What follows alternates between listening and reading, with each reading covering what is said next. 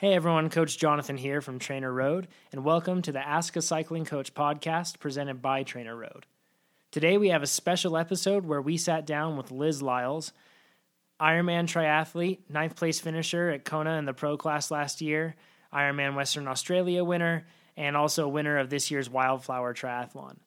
She's getting ready right now to go into Kona for another top-level performance, but we sat down with her a few months back just after her Wildflower win and talked about how to become a faster triathlete. So sit back, listen in, or if you're on the trainer, keep working hard and enjoy the podcast. All right, everybody, thanks for your patience there. Welcome to the VIP webinar with Liz Lyles, professional triathlete for Specialized, Sugoi, and everything else. You're good. And yeah, I guess you've got a lot of new sponsors this year, so you've got a lot of them. We'll run through those in a bit. But it's good to have you here, Liz. You just came off of an awesome performance at Wildflower and a pretty well-known triathlon. So we'll break that down today. So she's good. She's good. Perfect. All right. Chad. Coach Chad's with us here. Coach Chad Timmerman. Good to have you, Coach. Thanks for having me. Welcome, everybody. Thanks for joining us. Absolutely. Liz, good to have you here. Thank you for having me back. Sure thing. We're going to get things kicked off here by kind of giving people an intro on your background, a little bit of where you come from and everything else. So we've done one of these before, but this one's going to go into a little bit more, some specificity here. So first of all, where are you from and how in the world did you get into triathlon? So I'm from the Bay Area, but I started off swimming really young, at about age 5, and then it got really competitive on the kind of local swim team. And I also started soccer at that time, so I've always been into pretty much every single sport. Nice. From soccer to dance to riding my bike to anything that's related to sports. Very cool. Yeah. Very cool. That's perfect. And so what brought you to Reno? How did you make that step? So my husband and I met at the University of Arizona, and we moved to San Diego because he's from San Diego, kind of like the hub of triathlon, and that's kind of where I got my first taste for triathlon and kind of fell in love with the sport. But then we're so outdoorsy, we just wanted to move somewhere that there wasn't so much traffic and you could access, trails and Lake Tahoe and just kind of be out in nature a little bit more. So we found Reno, and we absolutely love it. Awesome. Yeah. Very cool. That's cool. That's awesome. And you're training at elevation here? Training at elevation definitely helps. Yeah, certainly. Makes a big difference. And then the climate, though, is a little severe at times, or do you think it's good? Yeah, it can be. I mean, this week, I'm definitely getting really grumpy with the weather. So we're getting a lot of rain. It's cold. Can't decide if it's summer one day or winter the next. So yeah, I'm sure that can be tough. So you got into triathlon, kind of in San Diego, and got into that whole deal. And then how did you actually get into like elite level performance stuff? Because a lot of us do triathlon, but at just a casual level. So what was the tipping point? What caused you to go further than most? I think just having the experience of, being a swimmer and a runner young definitely helped. And then I think I'm super competitive, but really taking it to the next level was I just started with some local half marathons, and kind of just went from there. Then I got a coach after I had my kids for triathlon and put me on a program that when it's structured and you kind of know what you're doing when you're training and recovering, learning all that was definitely the next step. Perfect. So that's awesome. Very cool. I remember you winning the Donner Lake Triathlon, right? Yeah. So winning that was kind of a big deal. Donner Lake Tri, and then after that you moved into half distance stuff eventually, right? Yeah. So Donner Lake, and then I had done some half Ironmans and Kona as an age grouper. Wow. So I thought maybe, okay, that was good. I've tried it, and after the kids, I just thought maybe I should take it up to a level and see what happens. And if I had done, not that well, then at least I would have tried and never regretted not trying. So just kind of, it happened. Awesome. And you went, and what's your strength as a triathlete? You said you were a swimmer, but you're also a really good runner, right? Mm-hmm. I think, the running is definitely my strength, but I'm definitely coming around on the bike the more I use TrainerRoad and the more that experience I get year to year, just learning how to ride is a big part of it. And so, and to compete at the level you're at, you have to be good at all three disciplines. You can't really. Right. You have to be good. It is tough. So the swimming, some swimmers, can get like a 6 to 8 minute lead off on the swim. And they're also good bikers and they're good runners. But it's kind of finding that balance of how hard you can push yourself. And then I need to be able to run a 3-hour marathon to be competitive with the swimmers, biker runners. Yeah. And that's within your capacity, of course, to run that 3-hour marathon. Right. So you kind of use that as like a constant. If you can perform there, then it's time to push some more focus over to swimming and biking. Exactly. Yeah. And actually, I'm focusing right now on pushing the bike and then seeing how hard I can push on the bike, and is my run still going to be there? And so far, the first 2 races this year have proved to be, I'm on the right track. Awesome. Yeah. Very cool. So we're going to talk about one of those races. So you did Oceanside, right? Uh-huh. That was first. And how did Oceanside go? I was happy with my race. I was not happy with my swim. I don't seem to swim well in cold water. I think maybe because I'm just little or something and I get cold super easily.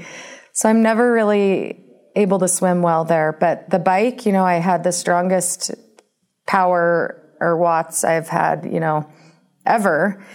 And I was happy with my time. And then the top girls just kind of were like 6 minutes faster. And so it's like, geez, everyone is just getting faster and faster and faster. So last year's bike time that I biked for the winning time was now 6 minutes faster. Wow. So it's just getting so much more competitive. And then I was happy I had the 4th fastest run, and, I was happy with the time on that. So awesome. It was kind of, that race was figuring out the tweaking, what shoes am I going to wear? What's going to be comfortable?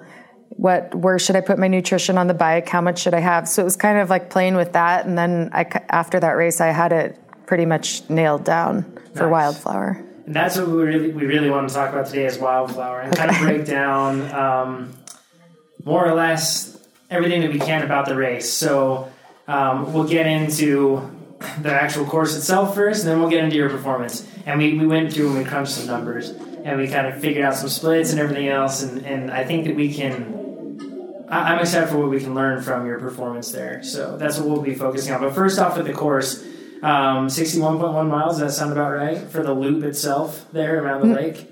Wasn't it 50? I think it's 55. It was 55. 55. So I don't know how that extra might have gotten in there, but yeah, I'm sure that they tacked on some extra on the course map then. Yeah, so it's roughly, but it's a fair amount of climbing. In some spots it's pretty flat. But then there's that, they call it nasty grade, right? That's actually the name of it, right? Yeah. So it's not really ever flat. It's pretty much rollers, and then a big climb, kind of the first 10 miles. Not a big climb, but a slight climb, and then it's kind of false flat up, false flats down. So, and then the big climb at the end is pretty steep. And there's quite a long period towards the beginning of the bike leg where it seems like you're pretty exposed. It's kind of flat, I guess, around you. Like you said, it's a false flat when you're going up on the road, but I assume you're pretty exposed to wind and everything else. For sure. There's wind and sun, no shade. And then the climb comes at the end, or close to the end. I think mile 40. Yeah. And that's a pretty rough climb, 900 feet in elevation gain, and I saw it tips up to like 12% in a couple of spots, right? So that's that's a steep climb, really steep climb. That's legitimate. Yeah, certainly. So you swam in the lake, not Lake Nacimiento. It's right by it, right? Yeah, it's Lake San Antonio. Lake San Antonio. But the lake is actually dry, so we swam kind of at the very end of the lake where all the remaining water is collected. Gotcha. And it's more of a creek, but the water was great. It seemed clean. And there was enough room, to do a 1.2 mile swim. The hard part was after that swim, the boat ramp is like a quarter mile, 10% grade or something. Wow. So and then you have to run 2.2 miles to transition where we would have normally swam in sand and dirt. Holy cow. So yeah, it's like there's actually 3 transitions. So you transition there, run to the transition, then you take off your run shoes, then you put on your bike shoes, and then you go out on the bike. Did you know that was coming up? Yeah, because that's how it was last year too with the drought. Okay. Yeah. I can imagine being pretty surprised by next year at transition and a run. Yeah, 2 mile run. Yeah, that's pretty substantial. Holy cow. And it's drought conditions, so I guess it makes sense. Yeah.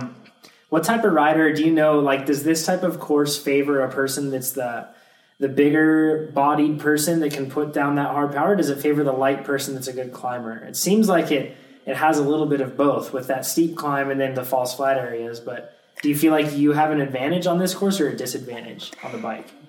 I feel like being smaller, I have an advantage going up the hills. I've really been working on descending and trying to push it the biggest gear possible going downhill so I don't lose a ton of time. But I think it favors probably the bigger girls who can put down a lot of watts. You know, Rachel McBride is a super biker, and Heather Jackson is an amazing biker as well. So I definitely think it favors the girls who can put down. Yeah, you are up against some stiff competition. Yeah. I mean, Wildflower always brings out a lot of strong riders. I mean, on the men's side, there were the top of the top for half distance triathlon, and on the women's side, it was the top of the top too. You're not necessarily a half person. I mean, you've done really well at full distance as well, right? Right. I just use the half for training for the full. Yeah. Well, you did pretty well. I did. It was just a training one. I raced it. I definitely raced, but Did you go into it with the intention of winning? Well, I wanted. It's always in the back of your mind. I realize that. But did you think, I'm here to win this? I'm not here to train through it? I was here to win it, but I was here. Of course, I wanted to go out and try and win it. But my goal here was to not look at anything on the bike. So I covered up my watts with tape. Okay. And I'm not going to stress, because sometimes your watts can be super high. Yep. If you're pushing but you feel okay. But if you see that, I was thinking, I might think stop pushing so hard. You're going too hard. And then when you see they're maybe not where you want them to be, you think, I suck. And you start mentally down talking yourself. I'm not having a good day. My watts aren't high. So I just covered it and decided I'm just going to race. I'm just going to focus on the girl ahead of me. Don't let anyone catch me, and focus on racing and trying to win the race without getting caught up in kind of all that, the numbers. And you've had a pretty good off season with the bike, right? I mean, you've done a lot of training. You've improved on that massively, right? Yeah, I've done a lot of training, and I've gotten a good feel for kind of how hard I can pretty much predict, when I'm riding, I could look down and think, okay, I'm at this many watts. So that's one thing, Chad, that you always bring up, right? Is that data, it's not necessarily something to live and die by. It can't be data dependent, device dependent. It has to be organic and natural at some point. Yeah, and you never know when you're going to lose power data. I mean, your power meter, the battery could go out or anything, and if you are dependent upon power, what are you going to do? If you don't have that, if you don't use it just to inform your perception, like you always say, that's the key. So that's kind of smart, I think, and something that, it's not to say that using power data is bad in a race, but certainly you have to understand that it's a double-edged sword, right? Yes, two sides to that coin for sure. Yeah, absolutely. Let's dig into it a little more then. Let's talk about the swim first. So where you don't have a power meter. So the swim, like you said, did you guys do tight little loops then? No, so it was all the way. I picture you like tadpoles in a pond now that you said it was dried up. It was big enough to go, we went a full 1.2. Perfect. Your swim was 26:51. So that was the time on it. You're the 6th female, which you left the water with the front group. Am I right? There were a few stragglers that were up ahead, but right. So we all started kind of standing on the dock, and they blew the horn, and the fast swimmers kind of get away immediately. But then I was able to stick with a pack of 3 other girls. Did you know who you were with, or did you just try to stick with the swimmers that were just around? I think I knew I was swimming with Heather Jackson, who sometimes we swim together, and in Oceanside she had a much better swim than I did.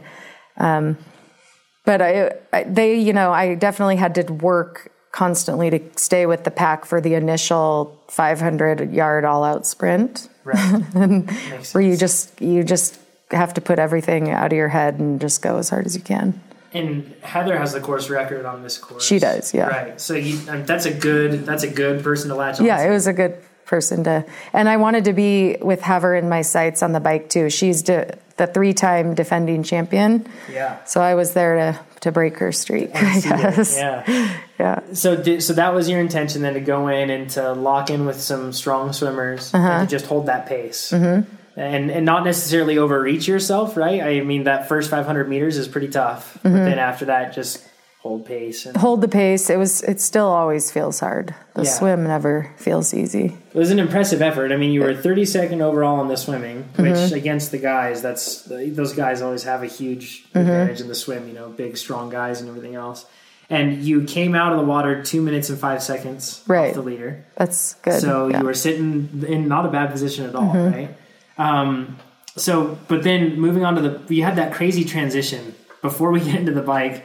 How did that go with that run that you had in the sand and everything else before transition? So I like this format because the run, Heather and I actually caught every single person that had beaten us on the swim except Rachel, who had a great run and then was off on the bike already. So we cut that deficit. We passed everybody and then cut the deficit to Rachel to 1 minute and 10 seconds.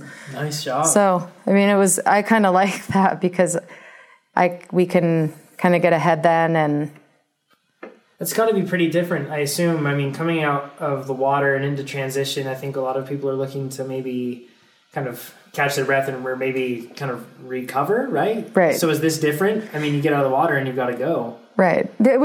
Everyone has their own plan, you know. I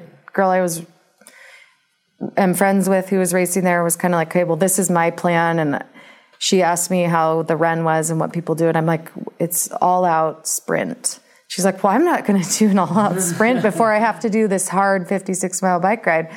So everyone kind of is on their own plan. Yeah. But it seems like a smart plan to do. I mean, you made up that time from the swim. Yeah. So you made up time on that 2-mile run by pushing yourself. It wasn't just... Yeah. So you attacked it, basically. Yeah, we attacked it.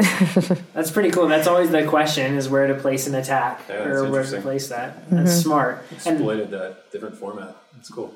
Yeah, and especially because maybe that's a spot where people wouldn't necessarily think to attack because it wasn't part of their normal triathlon game plan, right? Like you usually don't have that. Right. It's a smart move. Really smart. So getting into the bike, 2 hours and 36 minutes is what they have you listed on the actual splits and everything else for the format there. And you were the third female on the bike, which is really good for you. Like really good, right? Yeah. Compared to last year. Right. I believe last year you were something like... I think you were in the top 10, just barely, as far as on the bike leg. So you came up to third female and 26th overall on the bike leg. That's a really impressive ride. It was good. So what made that happen? Because you made up a huge amount of time. I believe it was 5 minutes. You were lost, or you took 5 minutes off of your previous time. From last year. Yeah. Right. So where'd you get that? And was that part of the plan, or how did you make this happen? I just think, you know, again, taking off the watts, I pushed it a lot harder than I thought. And I just thought I'm going to use this as a training for the Ironman, but I'm going to see how hard I can go without worrying about pushing. I've gotten a better feel for how to push hard. And keeping, you know, Heather kind of I could see them like dots up the road, and knowing I don't know. I just think experience and time and riding indoors, you know, all winter. And you know this route pretty well, right? I know the route, So did you have certain spots where you knew that you had to put in a hard effort and maybe not be conservative? Yes, I think on like the false flat downhills, sometimes you can think you make it to the top of the hill and it's like, whew, I get a breather. It's like, well, no, there's no breathers. You have to like keep pushing even downhill, just crank it into a bigger gear. And so that was kind of like never kind of take a breather and feel like you can rest or settle into easy. That's smart. And Chad, that's a super common thing with, cyclists and triathletes across the board, right? On a course at the climb or these rolling hills, you get to the top of the hill and all you want to do is kind of pat yourself on the back, so to speak, or give yourself a break. Yeah. But it sounds like this is a course where you have to evenly pace. You can't really kill the hills and then expect to recover on the downhill. Right. Yeah. Exactly. That's key. When you get in if you're trying to catch on somebody or anything else, many times that's the best spot to make up ground. I mean, to not necessarily kill yourself on the climb, to keep that power settle steady. back just a little bit so that you can maintain over the top and then beyond in this case. Yeah, and especially with your size. And to be honest, I mean, a fair amount of endurance athletes, you know, they're not necessarily large in stature, but you're always going against a couple or maybe more athletes that are bigger. When you're going down those downhills that aren't technical or anything else, weight actually becomes a great advantage to them rolling down those hills with a lot more momentum. Yeah, so you really have to keep your eye on that. It's a good spot to catch some time. What did you do as you worked your way into the climb? Did you try the nasty grade, as it's called? Did you reserve coming into it? Did you kind of catch your breath and roll into it, or did you just roll in as you were steady and then take it as it came? No, I kept pushing as hard as I could. I was thinking, though, okay, 20 minutes before I get to the climb, I need to have a gel or nutrition, make sure I'm hydrated so that when I do hit that climb, I don't kind of hit the wall. So that was my strategy there. And then once I was climbing, I just focused on every training ride I've done and tried to climb strong the whole, like it was a repeat, or like an interval, and then took it a little bit harder on the downhill than I normally would, because I just think riding and getting confidence kind of ride after ride is helping.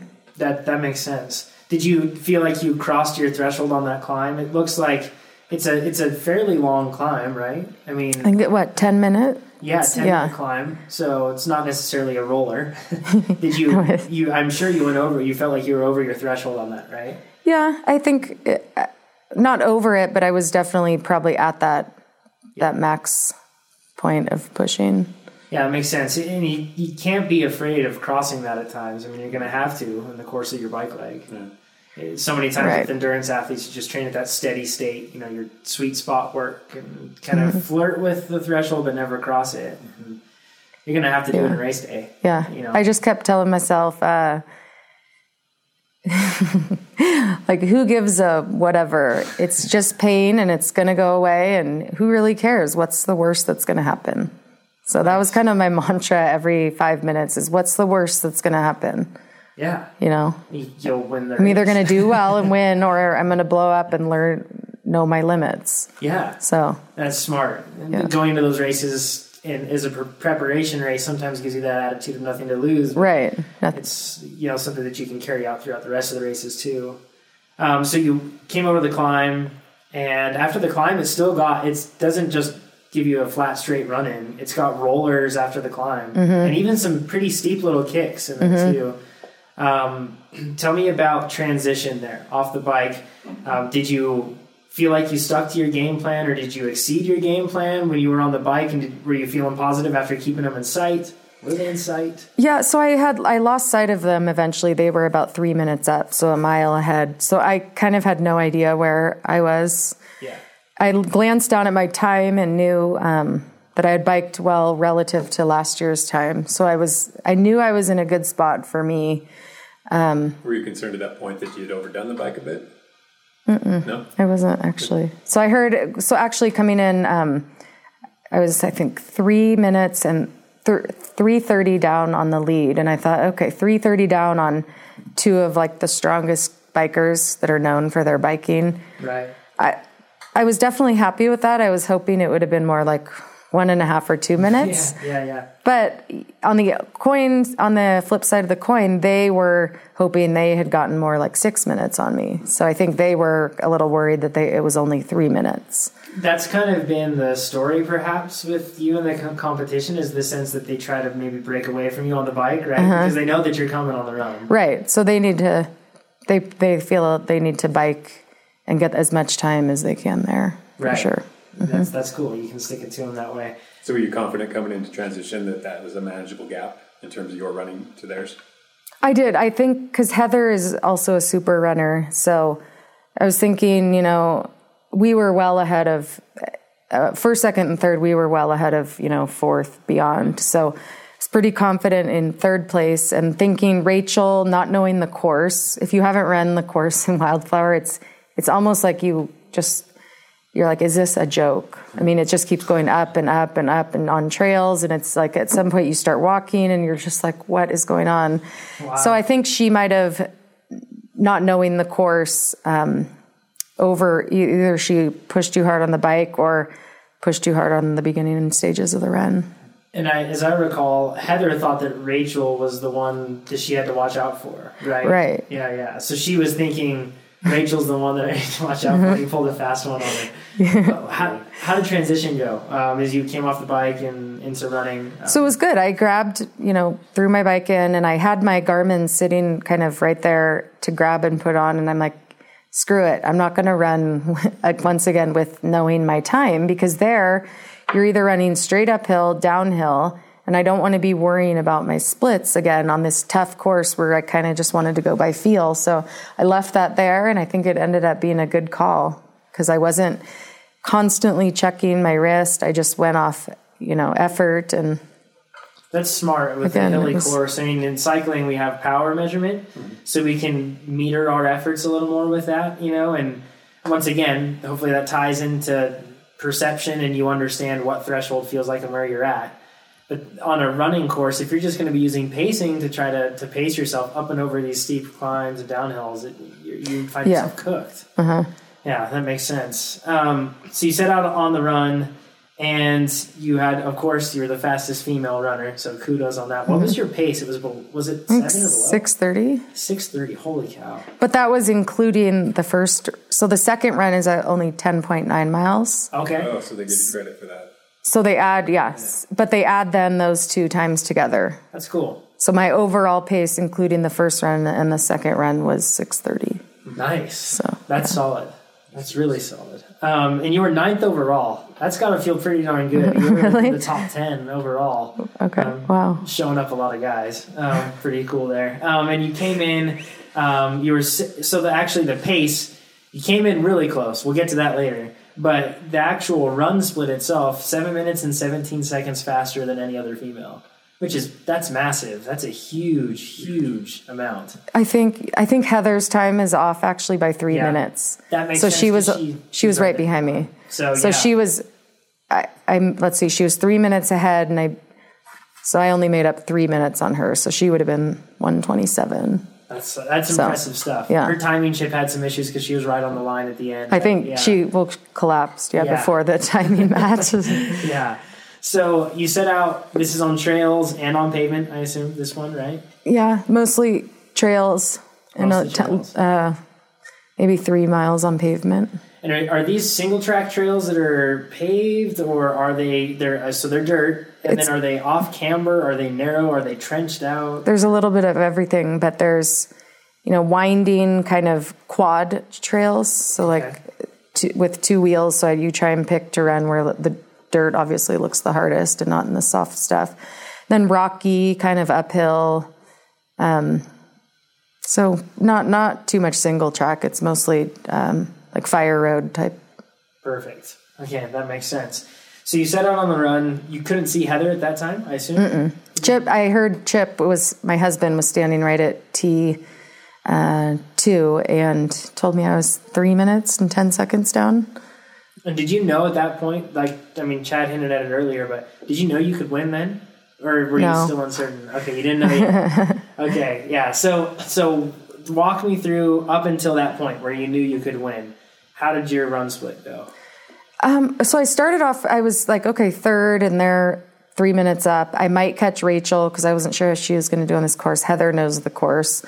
So I was thinking, okay, second or third is good, but just pace yourself, get in lots of nutrition for the big climb. And I felt pretty good. I mean, I had, it's just, the aid stations there are entertaining. There's a lot of college kids that are, half dressed. And so you get to an aid station. Of them where they really lacked clothing. Yeah. I'm pretty sure they were only wearing a race belt. Yeah. I think that happened. Yeah. And their number. Yeah. So that kind of keeps it really entertaining. But I just kind of was mentally, it's so hard that I was trying to put myself in the, I run a lot of trails here in Reno. So I run, sometimes it's 3 miles uphill and I'm pushing and breathing and not really looking at my watch a lot because obviously uphill you're going to be slower. So I just kind of pretended like I was on kind of a hard training run to get through. And you do a lot of that. You live right at the base of the mountains. Right. And you have a lot of trails for that, right? Yeah. It's either uphill or downhill leaving home. So, yeah. Right. That makes sense. So at what point could you see Heather? At what point in the run? So, let's see.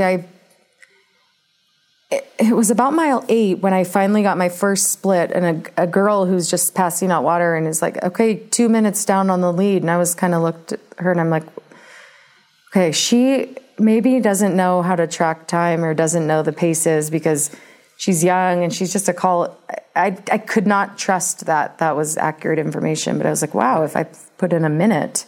And then I get to another aid station and they're like, you're 1 minute down. And that was, within like a mile. And it's like, wait a minute, this can't be right. And it's so hard to see anyone on the course because it's, all in trails and there's trees blocking and you're up, you're down.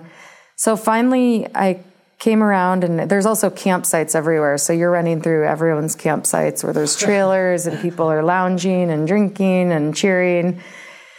So then I crested up a hill and down a hill and I kind of looked forward and I saw Rachel, who's in red, and she's very tall. So she was easy to spot, probably about a minute up. And then Heather was about 20 yards behind her.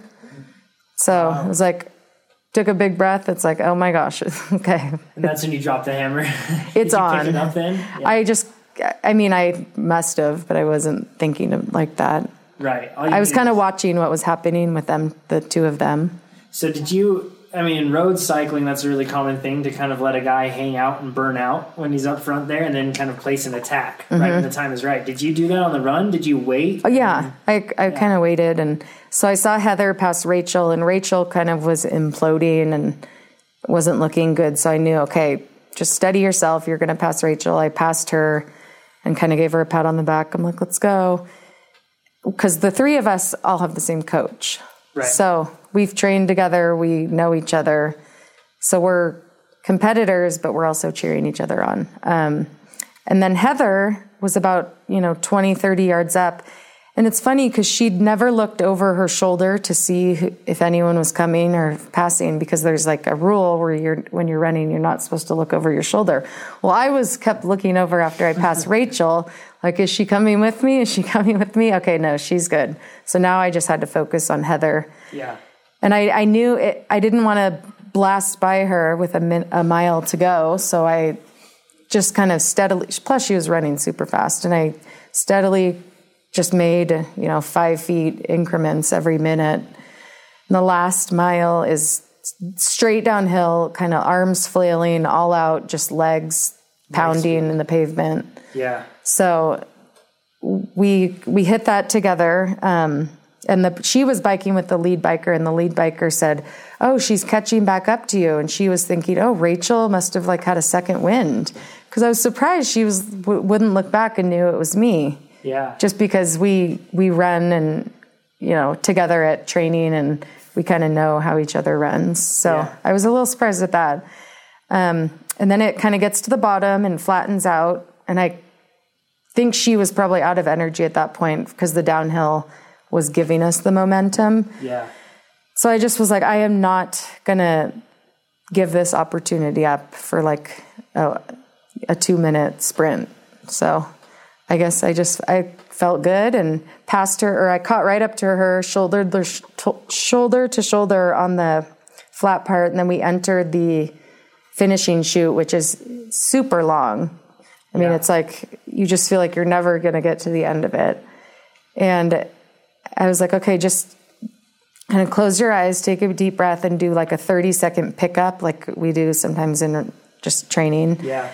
So I picked it up and just kind of all out sprinting and looked back, and she didn't come with me. Then I kept running, I don't think it felt like a fast pace. And then I kept looking back, and she wasn't coming with me, but I never wanted to give up and think start cheering or slapping hands, because what if she was I thought she was tricking me and making it look like she wasn't going to make it. And then she was going to blast by me as I'm high-fiving people. So it was I didn't really get to soak in like what was happening because all I cared about was making sure I was ahead of her when we crossed. That's awesome. That's awesome. Yeah, sprint to the line, and you took it. And you took it in the chute, pretty much, right? I mean, that's what you Yeah, I mean, right at the start, yeah. That's impressive stuff. So when we look at the overall times and everything else, your bike split was a lot faster. Your run was faster as well. Mm-hmm. Do you feel like, because you've been putting more emphasis on the bike, do you feel like that helped your run as well? Or do you feel like the run was...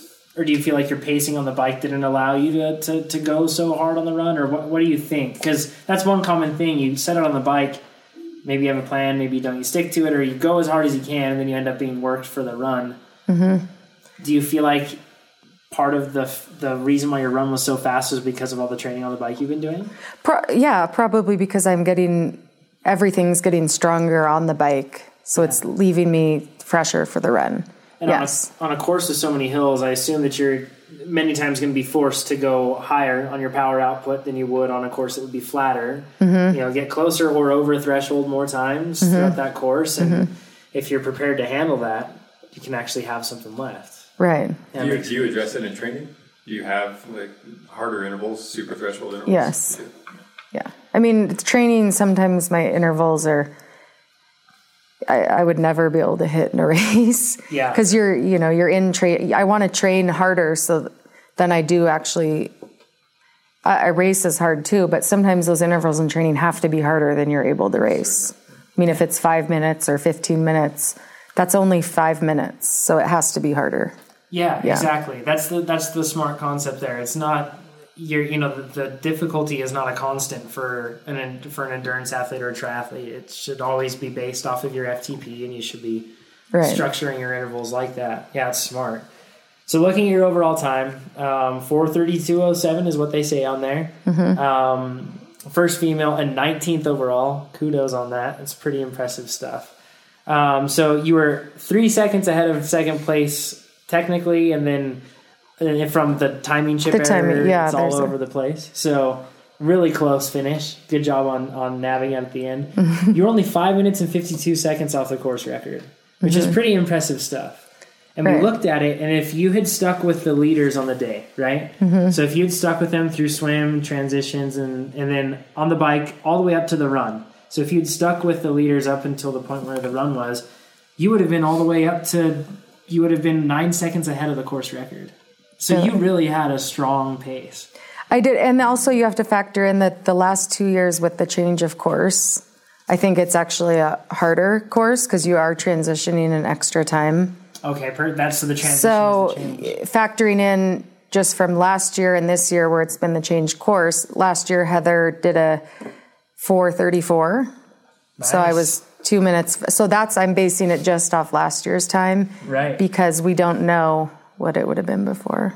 That's awesome. Yeah, they should reset that record if they're going to change the course. Right. Certainly. Should. Yeah, they certainly need to.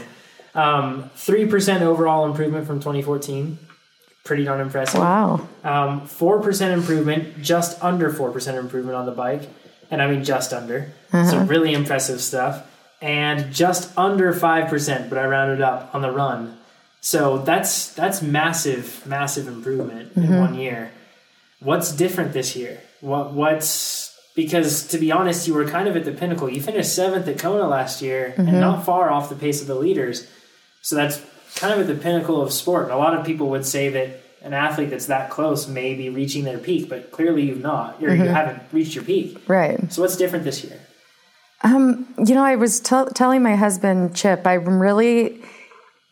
2 years ago, I really used to dread biking. Like I'd see a 4-hour ride, a 5-hour ride. I'm like, I just want to run. I love swimming. So I really never have embraced the bike until the last, 6 months to a year. I'm really like trying to let myself enjoy getting outside and biking. It doesn't always have to be, all out sprinting with the Audi team guys. Yeah. And it doesn't, it can be fun. And so I've started really enjoying biking and enjoying pushing myself and then enjoying, indoor cycling more, being able to set, I did a trainer session before Wildflower on the TrainerRoad program, and the Wahoo kicker, and I realized how ridiculously hard it is to, when you set those intervals and you have to maintain them, you know, it really absolutely just kicked my butt. You bring up a good point. It's an undervalued component of training that there has to be a pretty high level of enjoyment. But to be an elite athlete, you have to enjoy training. Right. Otherwise, it's just not going to happen. Right. You know, we feel it in our normal day-to-day jobs, you know, the average Joe does, I should say, in the sense that you get just fatigued of doing your job. And although it seems like an athlete would have the best life in the world and always enjoy going out, being outside, doing everything else, just like everybody else's job, it's a job. And it starts to wear on you, and you really have to find ways to inject that in. That's smart. And I mean, you're always on a TT bike, so it's not as if you're going to be taking that down the bike path with the kids, I'm sure. Right. But at the same time, when you go out and ride, finding things to enjoy about it, it's just so key. Right. And that's kind of one of the things that we always do, because everyone thinks of TrainerRoad as just like a 100% focus indoor power, you know, focused work. And that's what it is all about. I know for myself, and Chad's like this a lot as well. We do our structured work. We get it done in the time that we have scheduled. And then we get out and we have fun on the bike too. We go out and we do long rides. Fun indoors too. It's a little tougher, but you can do it. Yeah, you can do it. Yeah. And there's nothing like that feeling of satisfaction. Right. When you actually finish the interval like you're supposed to, and you can see that, you know. And training harder inside always ends up, or just, I should say, just training harder always sets you up for race day better. You know, that's a smart way to do it. Yeah, absolutely. Well, good job, Liz. Yeah, thank you. It was... You definitely exceeded expectations. You've been using TrainerRoad for a while, so we were always, you know, we're paying attention so closely to see how you've been doing and see how the improvement's gone, and you've been blowing everything out of the water. So. Did you compare my watts per kilogram to yours? No, we wouldn't do that. That would be embarrassing for me. Yeah. I was hoping you had a whole thing on that. Next time. Yeah, we'll get into that next time. Okay. But thanks a bunch, Liz. Thanks for joining us. And thanks for everybody else that joined us as well here, for Coach Chad and Liz Lyles. Yep. Thank you for having me. Yeah. We'll see you guys next time. Happy training. Thanks, everyone.